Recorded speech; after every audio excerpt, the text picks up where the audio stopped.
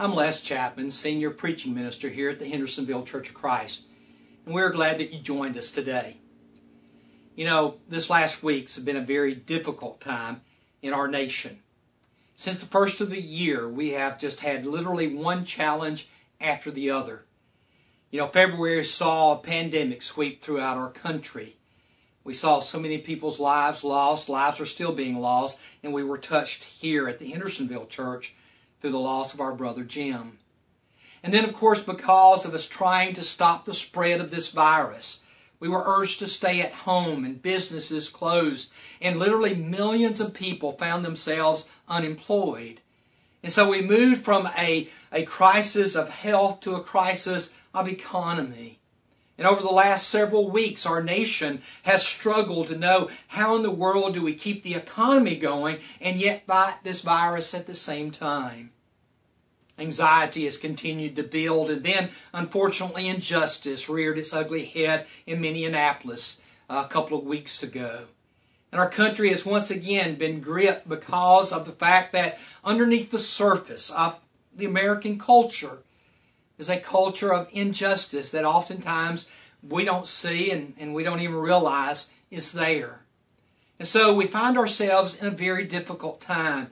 And yet we come to a text today that speaks to us in a powerful way. We're in a series called His Story. And for the last several weeks we've been looking at prophecies about the coming Messiah and His kingdom. Today we focus specifically on the aspect of His kingdom as we look at a text that's found in Daniel chapter 2, verse 44. Daniel is before the king of Babylon, whose name is Nebuchadnezzar. The king has had a dream, and Daniel is interpreting that dream. And as he brings it to a conclusion, he says, in the time of those kings, and we'll talk about what kings he was talking about, the God of heaven will set up a kingdom that will never be destroyed, nor will it be left to another. It will crush all those kingdoms and bring them to an end, but it will itself endure forever. I want to call your attention especially to that last phrase. It will itself endure forever. If you've been with us the last several weeks, that word forever has popped up multiple times. You turn back to 2 Samuel 7:13, and there God promises to David that he would establish his throne forever. You turn over to Psalm 110, where you have the role that the Messiah would play both as king and priest. And notice down in verse 4, you are a priest forever.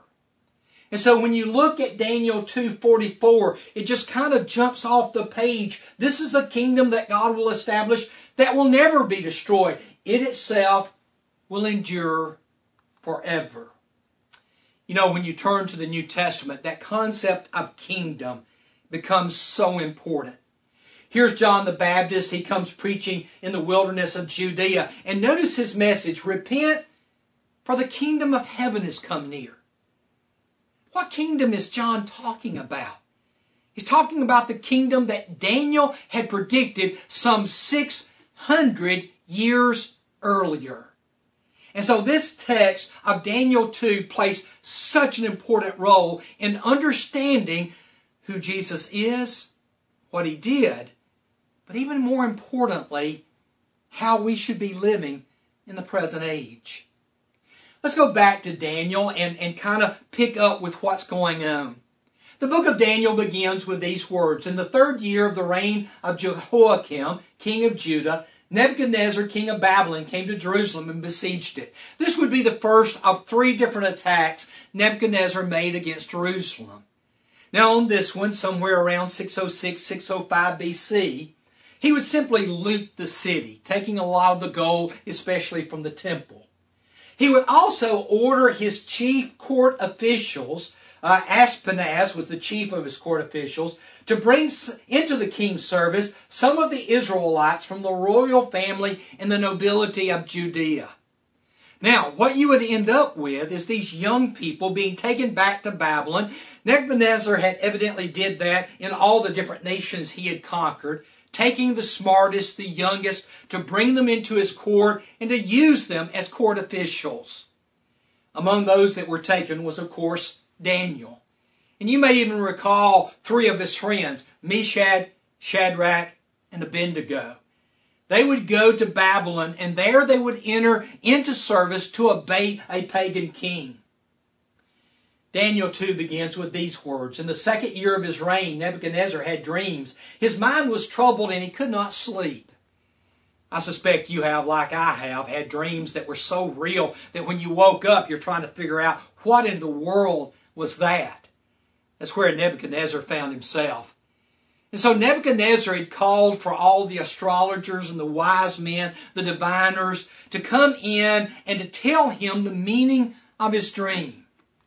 Notice what the astrologer said to him. May the king live forever. Tell your servants the dream, and we'll interpret it. Kind of reminds me of palm readers and people that tell the future. Tell me something about you, and I'll give you insight into what is to come. Nebuchadnezzar was smarter than that. He turned to the astrologers and the diviners, the wise men, and he said, listen, if you can really tell the meaning of dreams, you should be able to even tell me what I dreamed. This horrified this group of men. They said, King, no one has ever been asked to tell the dream. Tell us the dream and we'll tell you the meaning. But no one can even tell you the dream. Nebuchadnezzar became furious. Sent his commander of the king's guard, Arioch, to put to death all the wise men of Babylon. Now Daniel, Meshach, Shadrach, and Abednego were there, but they had just gotten there. You know, they'd been there just a few months. They're being trained. They had not been brought before the king. And so Daniel asked Arioch, why is the king so angry? Why has he issued this harsh decree? And Arioch explained it to Daniel. And so Daniel goes to the king. Here's this probably kid in his late teens, maybe 20 years old. And he goes to the king and said, King, if you'll give me time, I'll interpret your dream. And he immediately leaves and he goes to Shadrach, Meshach, and Abednego and he says, pray with me. And that night, God gave him the interpretation of the dream. He goes back to Nebuchadnezzar and he says, King, no wise man, enchanter, magician, diviner can explain to the king the mystery he has asked about. And I'm sure with that, Nebuchadnezzar is thinking, then why in the world did you ask for time? But then Daniel says, but there is a God in heaven who reveals mysteries. And of course what Daniel is doing is introducing Nebuchadnezzar to the one true God, the God of Israel. He then proceeds to tell his dream. Nebuchadnezzar had seen a vision of a giant statue. And the statue was made of 4 different materials. The head was gold, the chest was silver, the waist was bronze, and the legs were iron, and then the feet was a mixture of iron and clay. Daniel would go on to say, God has revealed to you what the future is, at least for the next 600 years.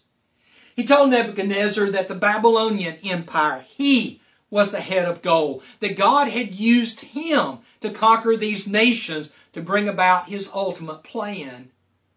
He then went on to tell Nebuchadnezzar that there would come another kingdom. We know it today as the Medo-Persian kingdom. Daniel would actually live to see it overtake the Babylonian kingdom and conquer it. That would be followed by Alexander the Great as he swept across the Middle East at that time, conquering from Greece. And then the Greek Empire would be replaced by the Roman Empire. And it was during the days of those kings that Daniel said God will set up his kingdom.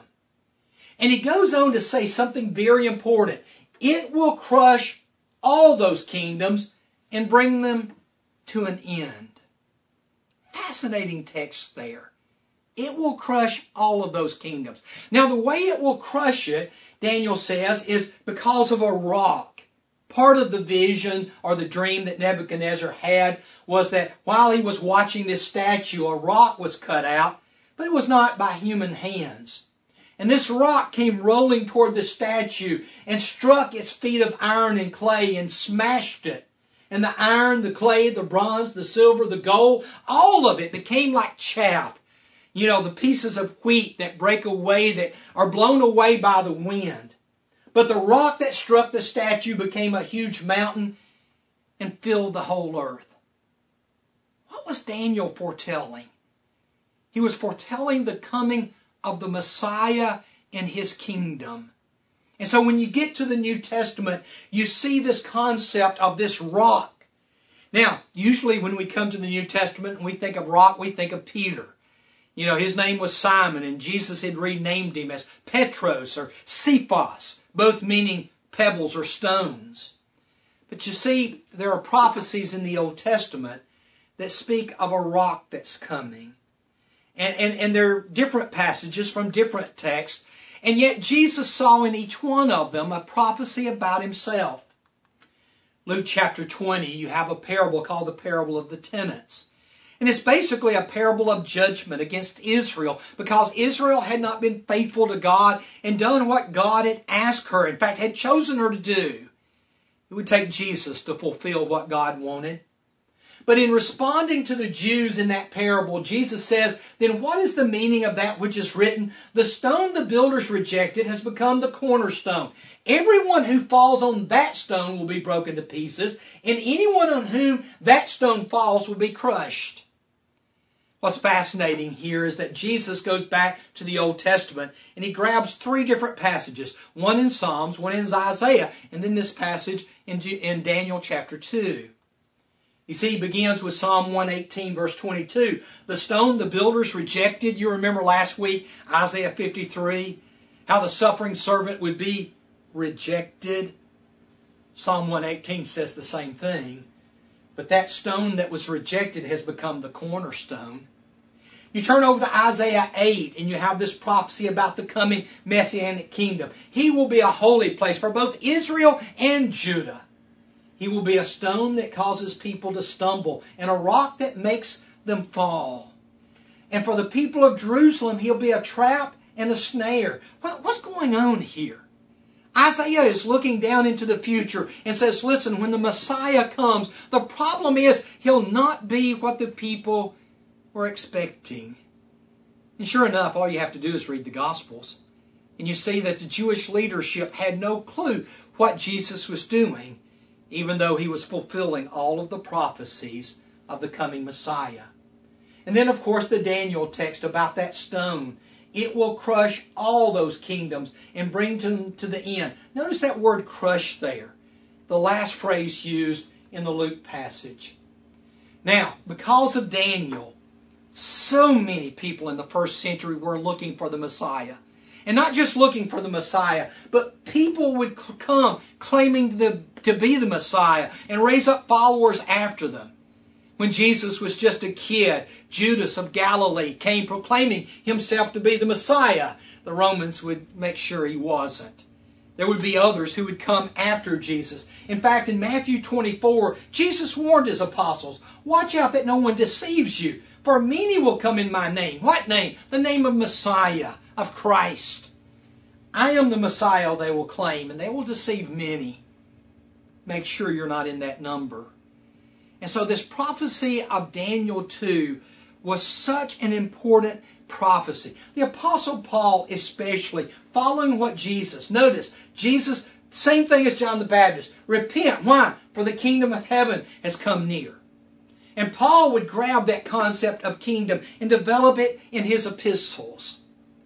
Now it's very important at this point for me to clear up something. If you grew up in churches of Christ like I did, we were taught that the kingdom of heaven was simply another way of describing the church. That they were synonymous with one another. That you could just literally take the word church, replace it with kingdom of heaven, take the phrase kingdom of heaven, replace it with church. And that comes because of passages like Matthew 16, where Jesus tells Peter, for I tell you that you're Peter, and on this rock I will build my assembly.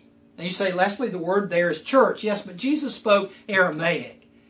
Matthew's writing in Greek. And so he picks the Greek word ekklesia. But very likely Jesus used a different word. And the gates of Hades will not overcome it. I'll give to you the keys of the kingdom of heaven. And sure enough, in Acts chapter 2, Peter is given the gift of the Holy Spirit. He opens the door of the gospel to the Jews, later on to the Gentiles in Acts chapter 10. And so Is the church the kingdom of God? In one aspect, the answer is yes. But we need to realize that this concept of kingdom of God is bigger than just the church. You see, the best way I know to describe it is simply to, anytime you see the phrase kingdom of God, replace it with the reign of God. Because that's really what the kingdom of God is all about. It is about Jesus reestablishing God's authority over all of creation. Not just the body of people, but over all of creation. 1 John 3:8. The one who does what is sinful is of the devil, because the devil's been sinning from the beginning. You see, it was the devil that caused mankind to rebel against God, and for all of creation, because of that, to be under a curse. And the reason the Son of Man, or Son of God, appeared was to destroy the devil's work. What is it that Jesus came to do? He taught us, very simply, in what's called the Lord's Prayer. Our Father which art in heaven, hallowed be thy name. Thy kingdom come. What does that mean? Thy will be done, on earth as it is in heaven. You see, the rule of God needs to be on earth just like it is in heaven, where it is absolute. Psalm 110:1. The Lord says to my Lord, sit at my right hand until I make your enemies a footstool for your feet. Jesus is destroying all the enemies of God. And 1 Corinthians 15:26 says the last one will be death itself. I like the way John writes in Revelation 11:15. He says, the kingdom of the world has become the kingdom of our Lord and of His Messiah, and He will reign forever and ever. What's John saying here? He's saying that what Jesus is doing right now is establishes His kingdom. He's establishing it over all the world. And eventually, everything in rebellion against God will be brought to its knees and will be under submission to God. And that's what Jesus is doing. And so Paul, in his letters, would talk about the importance of seeing our role in the world different than the way we used to before we became followers of Jesus. Paul writes to the Philippians, the Philippi was a Roman colony, even though it was over in Macedonia. Rome would establish colonies that would allow people to who were born there to become Roman citizens by birth. Paul had been born in Tarsus, another Roman citizen, or a Roman colony that gave him citizenship. But notice what Paul does when he writes to the church at Philippi, who prided themselves in being Roman citizens. He says, but listen, our citizenship is in heaven. And we eagerly await a Savior from there, who is the true Lord, the Messiah, Jesus, who by the power that enables Him to bring everything under His control. Here's Paul saying, listen, I know you're Roman citizens, but you're citizens of a much bigger kingdom than the Roman Empire, the kingdom of heaven itself. And our King is bringing everything under His control. For He has rescued us from the dominion of darkness. He's brought us into the kingdom of His Son. Paul says in reality, there's only two kingdoms on the earth. There's the kingdom or dominion of darkness, and there's the kingdom of His Son, which is light. And that's what being a Christian is all about. You see, in the first century, paganism was everywhere. And among the pagan beliefs was the belief that the Roman emperors themselves were gods. Ever since Julius Caesar, each Roman emperor, when he died, would be proclaimed a god. And they literally had temples. These are the ruins of the temple to Caesar in Rome. When Nero came to the throne, Nero didn't want to wait till he died. And so he proclaimed himself God while he was still alive. Now, you have to put yourself in the Apostle Paul's shoes. He lives in a culture where everyone is to proclaim Nero, Caesar, as Lord.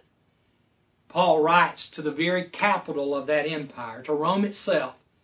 And he says to the Christians there, if you declare with your mouth, Jesus is Lord. You see, I think we don't appreciate just how revolutionary that phrase was. for them to literally in the heart of Rome to stand up and say, Nero, Caesar is not Lord. Jesus of Nazareth is Lord. And he goes on to say, if you believe it with all your heart that God has raised him from the dead, that's what salvation is all about. And so Paul was one who said you need to understand what and who you are as part of the kingdom of God.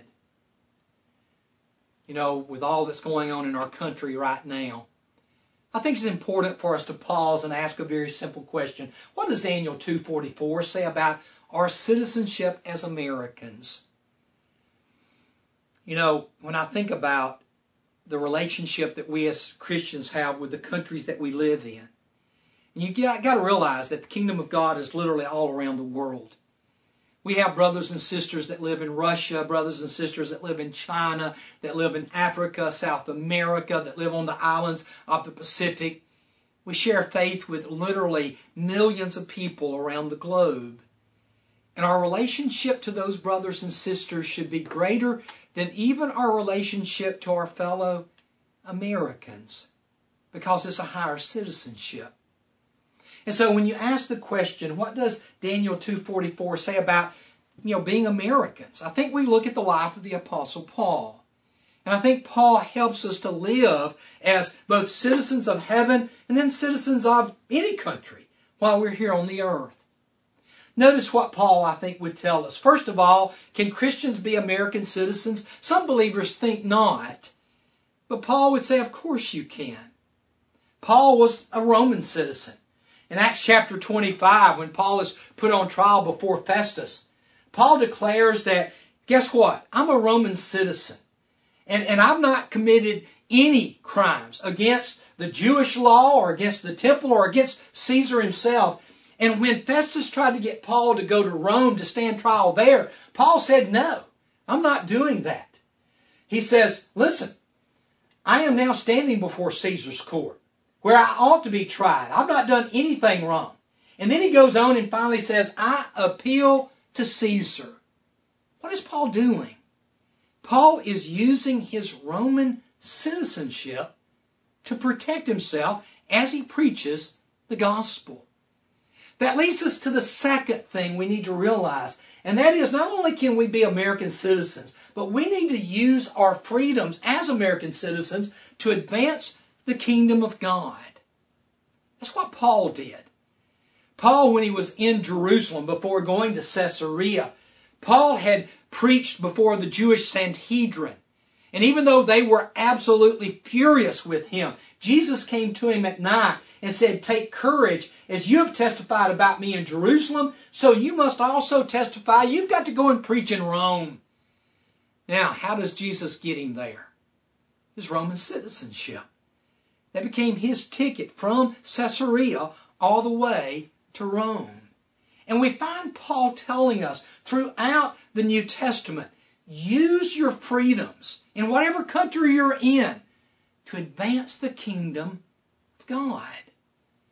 Who knows but that God has raised up America with all the wonderful freedoms that we have so that we might take the gospel to the rest of the world. And then number 3, what does Daniel say about our citizenship as America? Christians should be a blessing to our country, but also we need to be its conscience. Paul would urge in 1 Timothy chapter 2 for us to pray, petition, make intercession, and thanksgiving for all people, for kings and all of those in authority. When Paul writes this, the Caesar in Rome is Nero. And Paul's already been tried before him once and acquitted. But before long, Paul will be arrested again, and Nero will have him put to death. And yet, here's Paul praying. But he's not praying for Nero per se. Yes, he would love to see Nero to obey the gospel. But notice what he's praying for, that we may live peaceful and quiet lives. And the reason for that is found in verses 3 and 4. This is good and pleases God our Savior, who wants all people to be saved. You see, it's a whole lot easier to evangelize when a nation is at peace than when it's at war. I can't imagine what it was like in Europe during World War II as the whole continent was literally in flames. And how did Christians live out their faith during that difficult time? It wasn't easy. You see, peace gives us a better chance to share the gospel. But as I mentioned a moment ago, not only do we need to be a blessing, we need to be our nation's conscience. Paul was a conscience to the Roman Empire. Here he is in Galatians writing to Gentile Christians who are trying to be forced to become Jews before they can become Christians. And Paul will have none of it. Paul, in fact, will say, listen, the kingdom of God is different from all the other kingdoms. In the kingdom of God, there's not Jew or Gentile. We're all of the same blood, the blood of Jesus Christ. There's neither slave nor free. One of the things that you find in Paul's letters is this constant undermining of slavery in the first century. The little book of Philemon, the shortest book that Paul wrote, may be one of the most powerful, as it teaches us how to treat our fellow man. Nor is there male and female. I mean, in a world where women were oftentimes treated like property, Paul's saying, not so in the kingdom of God. And we live in a world where so many times there's violence brought against women by their spouses. And boy, there shouldn't be a greater voice against that than the voice of the children of God, Christians, who need to be the conscience of our country. And right now, with all the rioting and marching that's going on because of this injustice that we find in the world. And as great as America is, there is still a lot of injustice here. Many of you know that prior to the pandemic, I went to River Bend Maximum Security Prison every week to work with inmates there. While there, I met a man by the name of Adam Brazil. Adam was a Christian. In fact, was one of the leaders of the church there at River Bend. But one of the things that Adam constantly said was, I'm innocent. You see, 13 years ago, Adam was simply a young 20-something-year-old kid in Grundy County, Tennessee. He was married, he had a good job, when all at once he was arrested and charged with murdering a 60-year-old man. Adam said he didn't do it. He didn't even know the man. And so he began to plead his innocence. But you see, what convicted him was a very simple fact.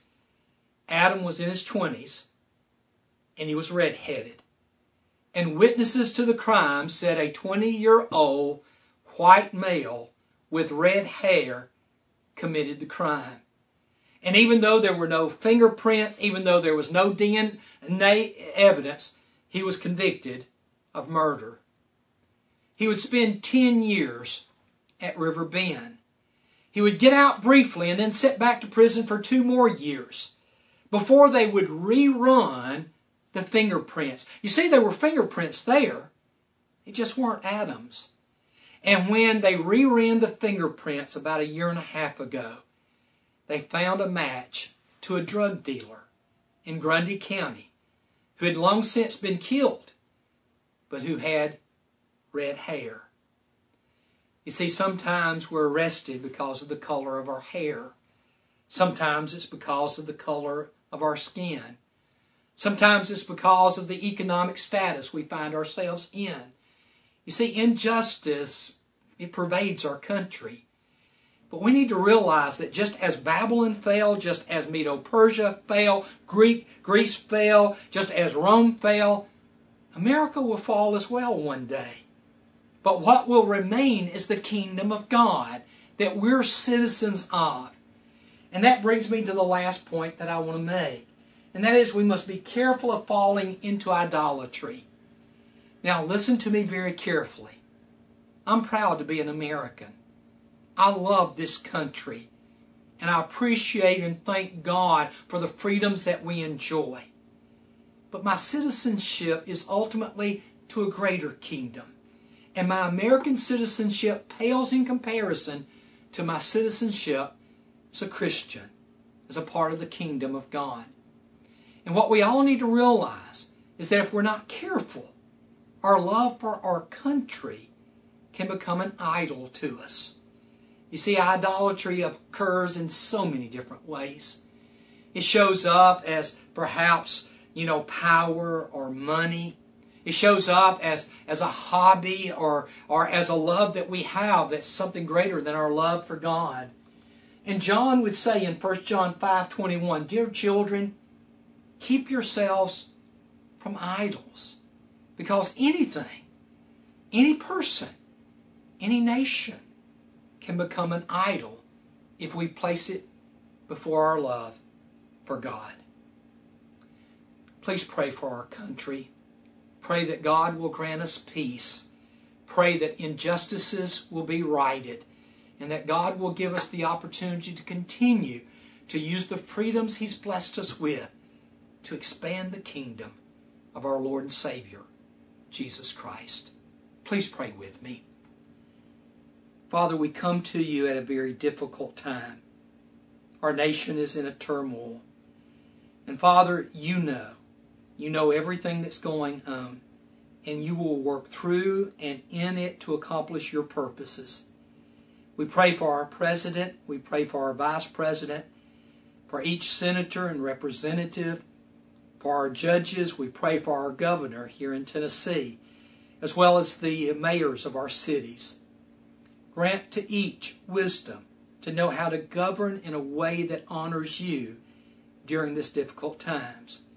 But Father, more than anything, bless us, your children, that we can truly be light in a dark world, pointing to the true kingdom, the kingdom of your Son and our Savior, Jesus Christ. And we offer this prayer in Jesus' name.